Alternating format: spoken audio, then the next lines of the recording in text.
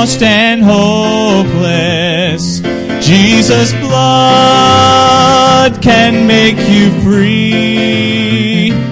For He saved the worst among you when He saved a wretch like me. And I know, yes I know, Jesus' blood can make the vilest sinner clean. And I know, yes I know, yes I know, yes I know, Jesus' blood can make the vilest sinner clean. To the faint He giveth power, through the mountains makes a way, findeth water in the desert, turns the night to golden day. And I know, yes I know, yes I know, yes I know, Jesus' blood can make the vilest sinner clean. And I know, yes I know, yes I know, yes I know, Jesus' blood can make the vilest sinner clean. In temptation He is near thee, holds the power of hell at bay, guides you to the path of safety, gives you grace for every day. He will keep thee while the ages roll throughout eternity. Though the earth and hell rages, all must work for good to thee. And I know, yes I know, yes I know, yes I know, Jesus' blood can make the vilest sinner clean. And I know, yes I know, yes I know, yes I know, Jesus' blood can make the vilest sinner clean.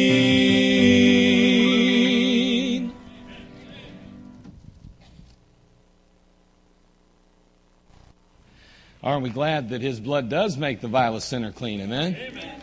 It's amazing sometimes. If we're not careful, we may get to thinking that maybe our sin wasn't as bad or big as some of the others that other people we know committed. But the truth is, every sin put Him on that cross. It doesn't matter how little or big we think it to be. It was sin. Amen? And boy, I'll tell you what, it took as much grace to save the most innocent, quote, innocent, unquote, child there is in the world, or the most greatest, vilest, wretched sinner that ever walked the face of the earth. It all took the same amount of grace and the same amount of blood. We thank the Lord for that. And boy, the moment we see ourselves in that light, I'll tell you what, I think we're better off, aren't we? Well, we're certainly grateful for that. We're thankful to the Lord Jesus today. Take your Bible, turn over to the book of Ruth, if you would, please. I want to read one verse out of the book of Ruth, chapter 2, verse 22. We're going to move along today. I know we have a baptism, so we want to keep things moving. This message continued to grow and grow and grow. It was, kind of like when you pray, you continue to grow, grow, grow. And that's a little chorus we sing. But anyway, it continued to grow, grow, grow. And today I just want to look at one verse in the book of Ruth, chapter 2, verse 22 today, and see if we can't glean something that will be a help and a benefit and a blessing to each of us today. Ruth chapter 2, verse 22. Let's go ahead and read that verse together. Me aloud, you silently. And Naomi said unto Ruth, her daughter-in-law, It is good, my daughter, that thou go out with his maidens, that they meet thee not in any other field.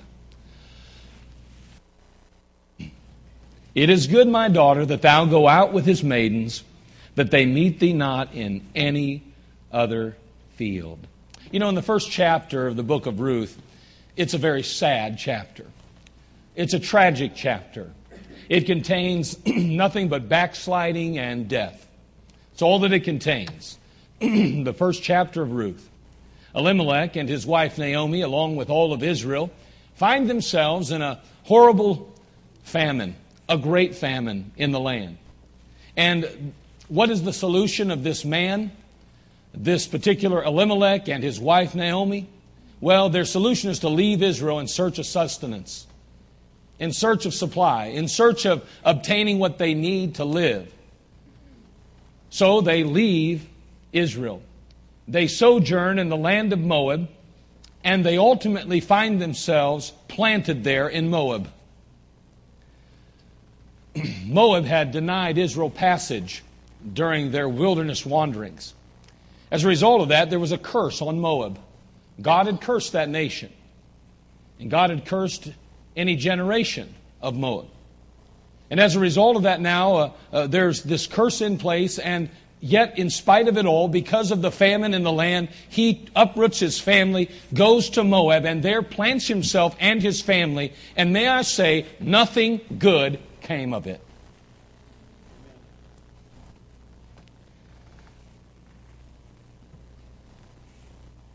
This was the land that they would build their home, their lives, their family. But sadly, Elimelech would die. And ultimately, the two sons would marry girls from Moab. Of course, before long, Mahlon and Chilion, the two sons, would also die, leaving Naomi, Orpah, interesting name, and Ruth. Now these three women are alone in the land of Moab, alone, by themselves. No man to fend for them, no means by which to support their livelihood. Here they are now. And as a result of that, Naomi begins to think to herself, maybe I ought to go back home. And she hears news that God had blessed the land, that once again there was no longer a famine now. I mean, over 10 years has passed now, and now we hear that good things are happening in Jerusalem and Judea, and also in Bethlehem, where they're from. And so she says, I'm going to go back home. And Orpah and Ruth, they say, we're going with you. We have nothing here. Let's go. And so they begin to travel toward Bethlehem. And in the midst of that travels, Naomi says, listen, you know what, you guys, you ought to just go back home. You shouldn't stay with me. You shouldn't go to my home. You just need to go back to your home, back to your gods. That's a backslidden Christian right there, I guarantee you that. Yeah, that's a backslidden Christian, sending someone that needs Christ back to their heathen gods. Doesn't make any sense to me. I don't know about you. Nonetheless, Orpah says, you know what? I'm going home. I'm going back home, and I'll go ahead and marry. I'll go ahead and worship the gods of my people. But Ruth says, no, I'm sticking. I'm staying. Matter of fact, she says, entreat me not to leave thee, or to return from following after thee. For whither thou goest, I will go, and where thou lodgest, I will lodge. Thy people shall be my people, and thy God my God. Naomi and Ruth, they ultimately arrive in Bethlehem, and there is where they're going to find God's purpose and God's plan. That's where it will finally unfold. I want you to notice the time they arrive. It said in Ruth 1:22, as we began to see it, they came to Bethlehem in the beginning of barley harvest. See, they had no public assistance in that day. There was no way to sustain life. God had a plan, though. He had His own way and own means by which to meet the need of the poor. And in Leviticus chapter 19, verse 9 through 10, we note that. Take your Bible and look there very quickly at that. Leviticus 19, 9 through 10. Excuse me. God had a plan. And here's what the plan was according to the Word of God. Leviticus chapter 19, verse 9 and 10. And when ye reap the harvest of your land, thou shalt not wholly reap the corners of thy field, neither shalt thou gather the gleanings of thy harvest. And thou shalt not glean thy vineyard, neither shalt thou gather every grape of the vineyard. Thou shalt leave them for the poor and stranger. I'm the Lord your God. In Deuteronomy 24, 20 through 21, we read, when thou beatest thine olive tree, when thou shalt not go over the boughs again. It shall be for the stranger, for the fatherless, for the widow. When thou gatherest the grapes of thy vineyard, thou shalt not glean it afterwards. It shall be for a stranger, for the fatherless, and for the widow. What he's saying is that the gleanings were to remain. The poor were to follow those ones that were reaping the field, those ones that were gathering the produce, if you will. And they would continue to gather after them and follow after them. And whatever remained behind them, if they dropped some of it along the way, sometimes they just wouldn't pick it clean. Then those that would follow after, the widows and the fatherless and those that were poor and in need, would go behind them. And God made a way to where they were to reap and to gather that and to glean from that field so that they could live and sustain life. In Ruth chapter 2, verse 2 and 3, we note that Ruth the Moabitess said to Naomi, let me now go to the field and glean ears of corn after him, in whose sight I shall find grace. And she said unto her, go, my daughter. And she went and came and gleaned in the field after the reapers. And her hap was to light on a part of the field belonging to Boaz, who was of the kindred of Elimelech. So as they arrive back in Bethlehem now, they have no money, they have no support, they have no assistance. But they're back in their land now. And here is Naomi and here is Ruth fending for themselves. And Ruth says, listen, I'm going to go glean in the fields. I'm going to go seek out some sustenance. I'm going to meet the need of our family by going into a field and gleaning what is left behind. And so she's given the green light and she goes ahead. In chapter 2 of the book of Ruth, we are introduced to a man named Boaz. We understand immediately from the passage that the Bible says he's a mighty man of wealth. And even more important than that, we're going to learn that Boaz is what is called a near kinsman.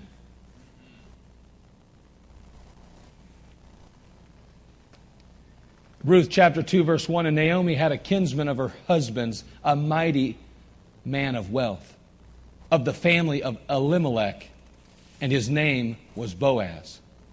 And from this point on, it's interesting in the book of Ruth, from this point on, Boaz becomes the main subject of the book. It's no longer Ruth, it's not Naomi. Chapter 1, all about them, their family. You know what? All about the fact that they had left the land of the Lord, that they had gone into the world, that they had lost everything and came back poor now. And that's exactly how every believer ends up that leaves God's house and goes into the world looking for supply and sustenance. They always come back empty-handed. And so now here they are.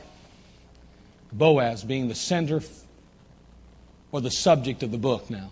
You say, how do you know that? Well, it's interesting to note that Boaz's name in chapter 2 alone is used 10 times. And then it's used 10 more times in chapters 3 and 4.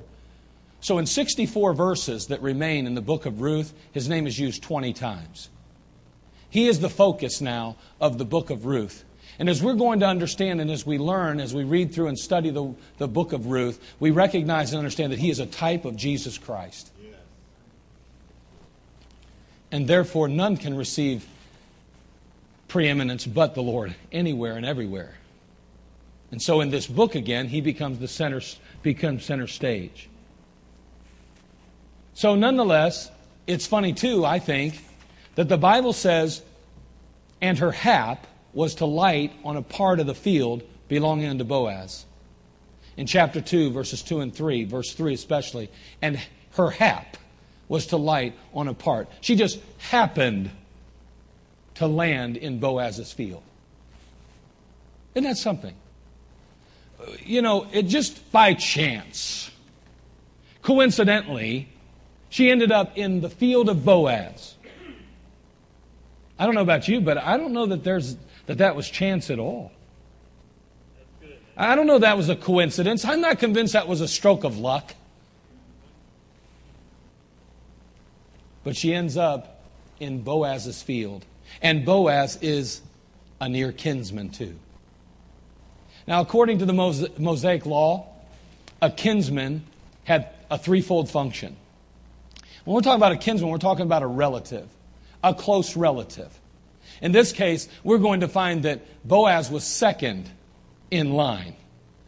There was one kinsman or one relative that was closer, that could purchase the property of Elimelech and even Ruth. But Boaz is here now, and he is a near kinsman. So what is the purpose or the threefold function of the kinsman? So we understand what this really means. Well, in the case of manslaughter, say that a family member is killed, the kinsman was to do the act of the avenger of blood, it's called. So like if somebody killed my brother, then I was responsible to go kill them. That's how it worked. They had an opportunity. If they felt they were innocent, they didn't do it on purpose, they could run to one of the cities of refuge where they would be ultimately put on trial, judged. But if they didn't get to that city soon enough, or before I got to them, they died, and I was clean as a whistle. The avenger of blood. The near kinsman. Not only that, but the near kinsman, one of his other functions was in the case of misfortune. Say that for some reason someone lost their wealth and ultimately were forced into selling their properties. This near kinsman, this kinsman had the right and the opportunity to purchase that property so that it would remain in the family. And then thirdly, in the case of marriage, and this is where it kind of lands, he lands in a couple of these areas, but the kinsman was responsible to raise seed up for his brother. If his brother's wife had no children and she was a widow without children, then he, as the near kinsman, was to marry her and raise up seed in his name, his brother's name. You say, this is all crazy. That's how it worked in the Old Testament. That was God's law. Aren't you glad we're not under law? That's what we escape since we're not under law. Not that thou shalt not murder. And we're not under law for that one. I mean, we're still, moral law still exists, but we've escaped some of this law here. Boy, I'll tell you what, I'm not going any further with that one. In the case of manslaughter, in the case of misfortune, in the case of marriage, the kinsman, the near kinsman was responsible. That's the function that they had. And that is the place where we find Boaz now. He's the near kinsman. And Ruth, of course, is in nowhere land. She's in Nowheresville. She didn't know where she should turn, who she should turn to. Well, here's a near kinsman now. Now, because you're a near kinsman doesn't necessarily mean that you can redeem either. Because, see, in order to redeem, you had to meet some qualifications. Number one, in this case, Boaz, he had the right to redeem her. He had the right. In Ruth 2:20, it says, and Naomi said unto her daughter-in-law, Blessed be he of the Lord, who hath not left off his kindness to the living and to the dead. And Naomi said unto her, the man is near of kin unto us, one of our next kinsmen. He made the qualification of a kinsman redeemer then. He's near kin. But not only that, but Boaz had the resolve to redeem. He had the desire to redeem her. Wouldn't it have been a tragedy if he could have redeemed her, but he had no desire to redeem her? Wouldn't it have been a tragedy if he wouldn't have purchased the land of her father-in-law? If he wouldn't have purchased her? If he wouldn't have allowed her to become part of Israel? That would have been horrible if she was on the outside. Do you realize that as a Moabite, that even if she could not go to the temple, she could not worship the God of Israel as a Moabitess? She could not, even her children couldn't, her grandchildren couldn't, her great-grandchildren couldn't, her great-great-grandchildren couldn't. For 10 generations, she would not be permitted to have any part in the worship of God. And what the Bible's really saying is that she was done. Her goose was cooked. She was on her way to hell. That's what the Bible's saying. But thank God there was somebody that was willing to redeem her. His name was Boaz. Boaz had a resolve to redeem her. Not just the right to, but the resolve. He said, I want her to be part of my family. I want her to be my wife. I want her in my home. Now again, being a Moabite, again, remember, she was cursed of God to the 10th generation. So, if you insert a Moabite in your bloodline, it may affect your ability to have the Messiah. At least that was the thought. That was the concern. You say, why do you bring that up? Because remember, even though Boaz was near kinsman, there was another one that was closer to her. Another one that could have purchased her. Another one that could have redeemed her. And yet, when Boaz approaches that particular kinsman, the one who is next in line, the first in line, he says, listen, you heard that Naomi and Ruth, her daughter-in-law, have come to Bethlehem. And their property is for sale. His property, Elimelech's, is for sale. He said, I want to purchase it. I want to redeem it. He says, don't forget, however, that Ruth is with her mother-in-law, and if you purchase the land, you also have to raise seed to Ruth and her husband. And he went, I can't do that. That'll mess up my bloodline. A Moabite in my bloodline? Are you kidding me? I want nothing to do with her. Nothing at all. Fine, you want her? You can have her. And you know what Boaz says? Yes. Sounds good to me. And so he does. Interestingly, Boaz wasn't so concerned with the purity of his pedigree. He wasn't as worried about that. You want to know why? Salmon had married Rahab the harlot. You say, who's Salmon? Well, Boaz's daddy. So now we have Boaz, who already has a Canaanite in his land and in his pedigree. And now he's going to have a child with Ruth. And I think this is awesome. He has a child by the name of Obed. Obed has a child named Jesse, and Jesse has a boy named David. Isn't that good? So see, God's grace is sufficient, man. It's awesome. You know, this guy didn't want to touch this Moabite with a 10-foot pole. And man, Boaz is like, come on, baby. Come home to Papa. This is going to be great. We're going to have a wonderful life together. Boy, he purchased her and redeemed her. He was her kinsman redeemer. Wouldn't it have been tragic, though, if Boaz would have had the right to redeem? If he would have had the resolve, the desire, but he wouldn't have had the resources. Wouldn't it have been horrible if he didn't have enough to get the job done? Wouldn't it have been horrible if he couldn't have purchased the land and then purchased the Moabite? Wouldn't it have been horrible? It wouldn't have mattered how much he wanted to purchase her. He had to have the means by which to do it. He had to have... Listen, redemption is a costly process. It costs a lot to redeem. And we know that he was a mighty man of wealth. We've got a pretty mighty man of wealth, too, that's concerned about us, don't we? Amen. That's good. Amen. See, the Lord Jesus Christ, the Son of God, He entered the human race. You often wonder, why did He have to become a man? Well, He had to become the kinsman redeemer. He had to be next of kin. He couldn't do that as God and us as man, so He had to take on the form of sinful flesh. He became a man. Therefore, He could be next of kin. And therefore, we were available to be purchased and redeemed.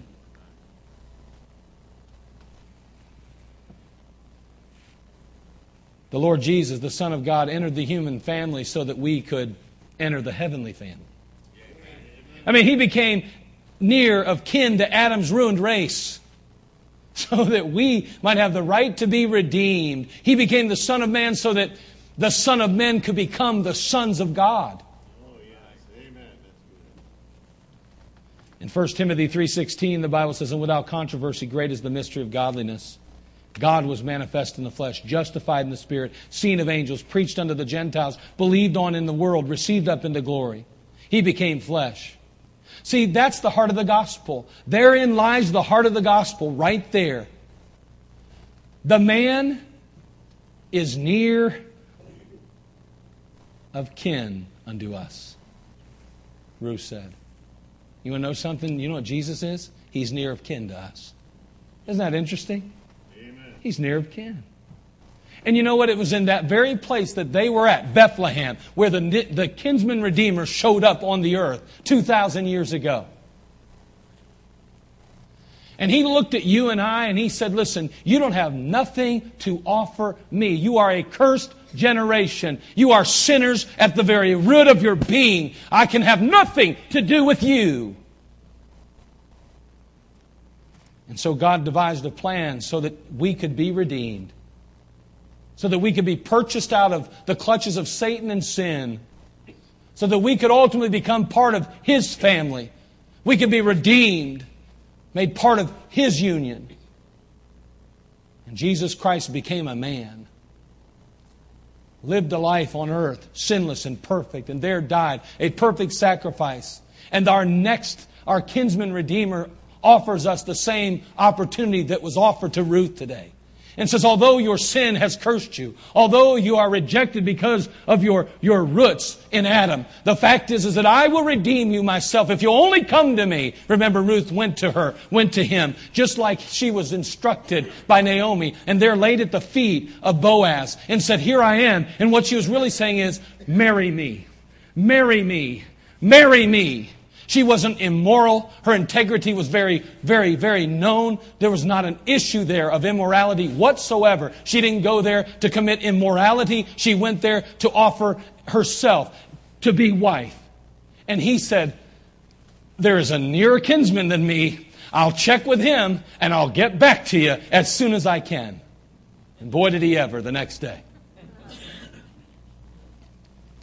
And that's exactly how you and I come to Christ. We don't come worthy. We come unworthy. But we must come nonetheless. And there we lay at the feet of the Lord Jesus and at the cross of Calvary. And we beg for the mercy of God and say, oh God, forgive me. Oh Lord, save my soul. Oh God, redeem me. And He will and does if we simply offer ourselves to Him. There we see the doctrinal implication and application of the book of Ruth. But I want to today, in just the next couple of minutes, and I mean very quickly, I want to consider Ruth chapter 2, verse 22 and make just one simple application. Here it is now. Naomi said unto Ruth, her daughter-in-law, it is good, my daughter, that thou go out with his maidens, that they meet thee not in any other field. It's good, my daughter, that thou go out with his maidens, and that they meet thee not in any other field.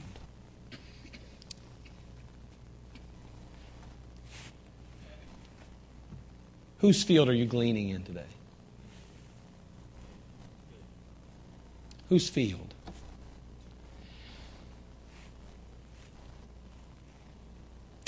The thought is that Ruth should allow Boaz alone to meet her every need.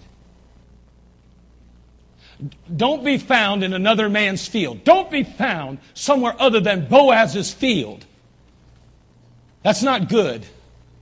It's good that you choose to go to his field alone, that you allow him to meet your needs, that you allow him to sustain your life, that you allow him to provide for you and to protect you. You stay in his field and only his field.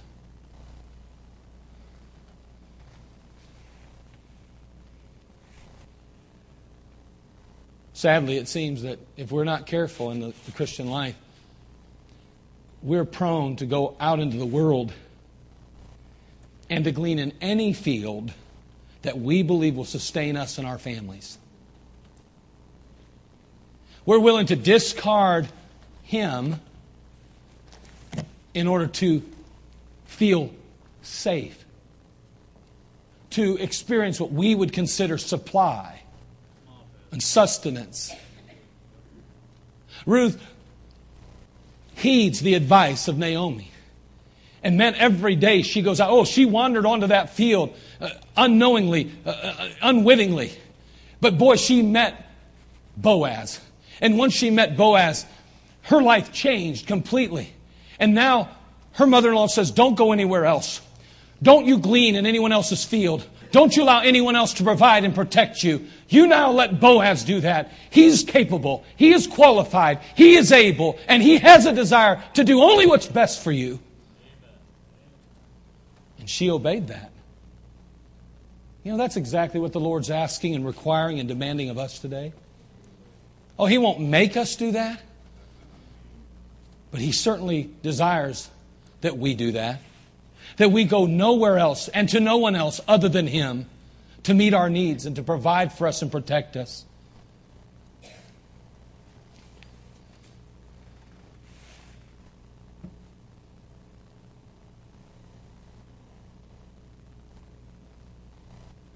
In Philippians 4:19, the Bible says, but my God shall supply all your need according to His riches and glory by Christ Jesus. Hey, Jesus made it clear that we're to be totally dependent on Him. In John 15:5, we read, I am the vine, ye are the branches. He that abideth in me and I in him, the same bringeth forth much fruit. For without me ye can do nothing. See, whether we understand it or not, whether we can conceive or perceive it or not, we cannot truly be fulfilled out in the world. There'll always be something missing in our heart. There'll always be a void if we seek to provide for our needs anywhere other than Him.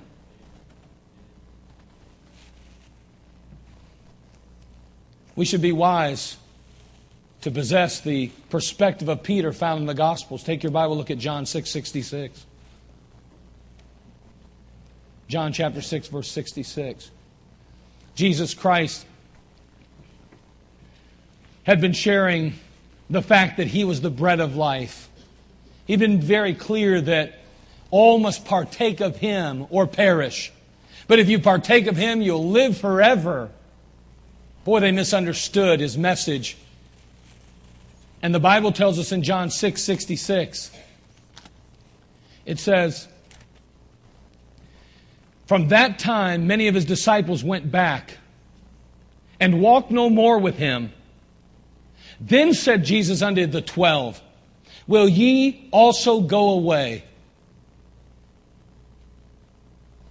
Then Simon Peter answered Him, Lord, to whom shall we go? Amen. Thou hast the words of eternal life. Amen. Who are we going to go to, Lord? Who's going to provide for us like You? Who's going to meet our need like You? Who's going to protect us like You? Who's going to do for us what You do? No one can. We're not leaving. But many did. Many did. Isn't that sad to think of that? Be careful before you take that next job. Be careful before you make that decision to marry the next person.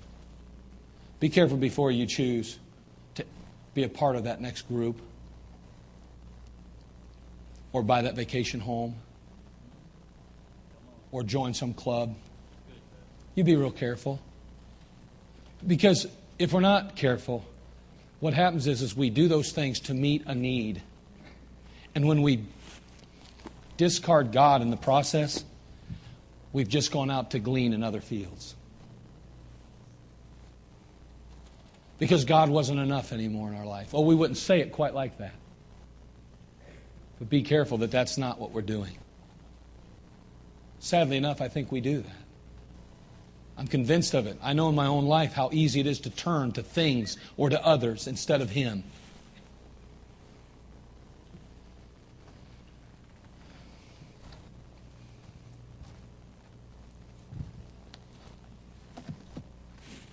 Psalms chapter 20, verse 7 says, some trust in chariots and some in horses, but we will remember the name of the Lord our God. Psalm 44, 6 through 7 says, "For I will not trust in my bow, neither shall my sword save me. But thou hast saved us from our enemies, and thou hast put them to shame that hated us." Psalm 49, 6 and 7, "They that trust in their wealth and boast themselves in the multitude of their riches, none of them can by any means redeem his brother, nor give to God a ransom for him." Psalm 118, 8 and 9, "It is better to trust in the Lord than to put confidence in man. It's better to trust in the Lord than to put confidence in princes." Psalm 146, verse 3, "Put not your trust in princes, nor in the Son of Man, in whom there is no help." Proverbs 3, 5, and 6 lays it straight. "Trust in the Lord with all thine heart, and lean not unto thine own understanding. In all thy ways acknowledge him, and he shall direct thy paths." Verse 7, "Be not wise in thine own eyes. Fear the Lord, and depart from evil." 1 Timothy 6, 17, "Charge them that are rich in this world, that they be not high-minded, nor trust in uncertain riches, but in the living God, who giveth us richly all things to enjoy." And finally, Hebrews 2:13, "And again, I will put my trust in him. And again, behold, I and the children which God hath given me." Man, we're going to trust God. We're not going to glean in any other fields. We're not going to allow ourselves to wander off in hope of finding something that's a little bit better. Years ago, I used to listen to a song, me and my brothers. It was our favorite song in the world. We had a little teeny record player. Played 45s. I was just a kid. I was probably 2.5. We'd turn that little thing on and it'd get to spinning and we'd set that needle on top. I know most of you don't even have a clue what I'm talking about. Set the needle on top of that record and it'd start going, "Green, green, the grass is green on the far side of the hill. Da-da-da-da-da-da-dum. Green, green, the grass is green, and it's greener ever still." You say, that's a stupid song. That's the point. It was just, we were kids. Now listen to me. Green, green, the grass is green on the far side of the hill. Green, green, the grass is green, and it's greener ever still. You know what it's saying? The grass always looks greener over there. You want to know something? That's how it is in the believer's life. If we're not careful, the devil will sell us a bill of goods, and we look over in that field over there. We're gleaning in this field, and we start to think, God's not being gracious enough. There's not enough left here for me. Me and my family deserve something better and something more, and my needs aren't being met, and I feel emotionally just drained, and I don't feel like I'm being elevated and lifted up and supported like I ought to be. I don't feel like I'm being recognized like I should be. I'm just having a problem here in this field. I'm looking around, and it looks like it's better over there. We need to heed the advice of Naomi today. "It is good, my daughter, that thou go out with his maidens, and that they meet thee not in any other field." Don't be seen anywhere but in his field. Allow him to meet your need. When he casts his eyes over this world, and he does, the Bible says, don't let him find you gleaning in the world's fields. Can you imagine how disappointed Boaz would have been? He meets this lovely Moabitess. I got to believe she was probably a looker. That's just, in my mind, I want to believe that. I mean, why would this guy be so enamored with her right off the bat? Obviously, she caught his eye. Because he comes to the field and he says, "Hey, who's that? Whose maiden is that?" He obviously saw her and went, "Yeah. I'm just curious. Whose maiden is that?" She's not spoken for? Really? He finds out and he goes, "Oh, I've heard of her. That's Naomi. The Naomi that came back, the Ruth that came back with Naomi. And she has treated her mother-in-law with such respect and has lifted her up and helped her and met her needs along the way. Man, she's not only a beautiful woman, but she's a woman of character." See, I believe Boaz fell in love with her very soon, very quickly. He began to show her some favors and give her a little bit more and take care of her and her mother-in-law. Can you imagine if, as his emotions and as his heartstrings began to be attached to this woman, he goes to his field one day and He sees her there. And he says, wow, I thank you, Lord, for the day you sent her to me. What a blessing she's been to me, and I hope one day to be her husband. And then he goes home that night and goes back to work the next day. And while he's going back to work, before he gets to his field, he looks over and he sees her gleaning in another man's field. Apparently, I'm not enough. Apparently, she thinks that she can find something better. Do you know, it's interesting what Boaz says to her. And I'm going to close with this, but let's find it here. I don't really know where it's at right off the top of my head. I need to skim through this book real quick. The book of Ruth. You're there. I have to get back to it here. I'm going to close with this passage here. Let me get to it here. I'll tell you what. There it is. Judges, Ruth.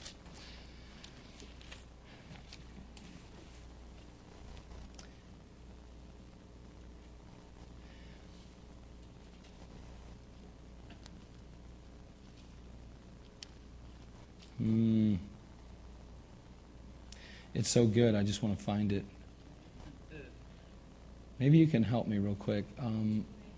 Somebody find where he says to her that you didn't choose the young men. 3:10. Yes. Yep. There it is. Look at chapter 3, verse 10 of Ruth. Here's what Boaz says to her. Remember, she's laying at his feet now. He says, "Who are you?" She says, "I'm Ruth, thine handmaid, for thou art a near kinsman." And he said, verse 10, "Blessed be thou of the Lord, my daughter, for thou hast shewed me more kindness in the latter end than at the beginning, inasmuch as thou followest not young men, whether poor or rich." Isn't that something? That's just amazing to me. Ruth appreciated this man and his generosity so much that she ultimately surrendered her all to him.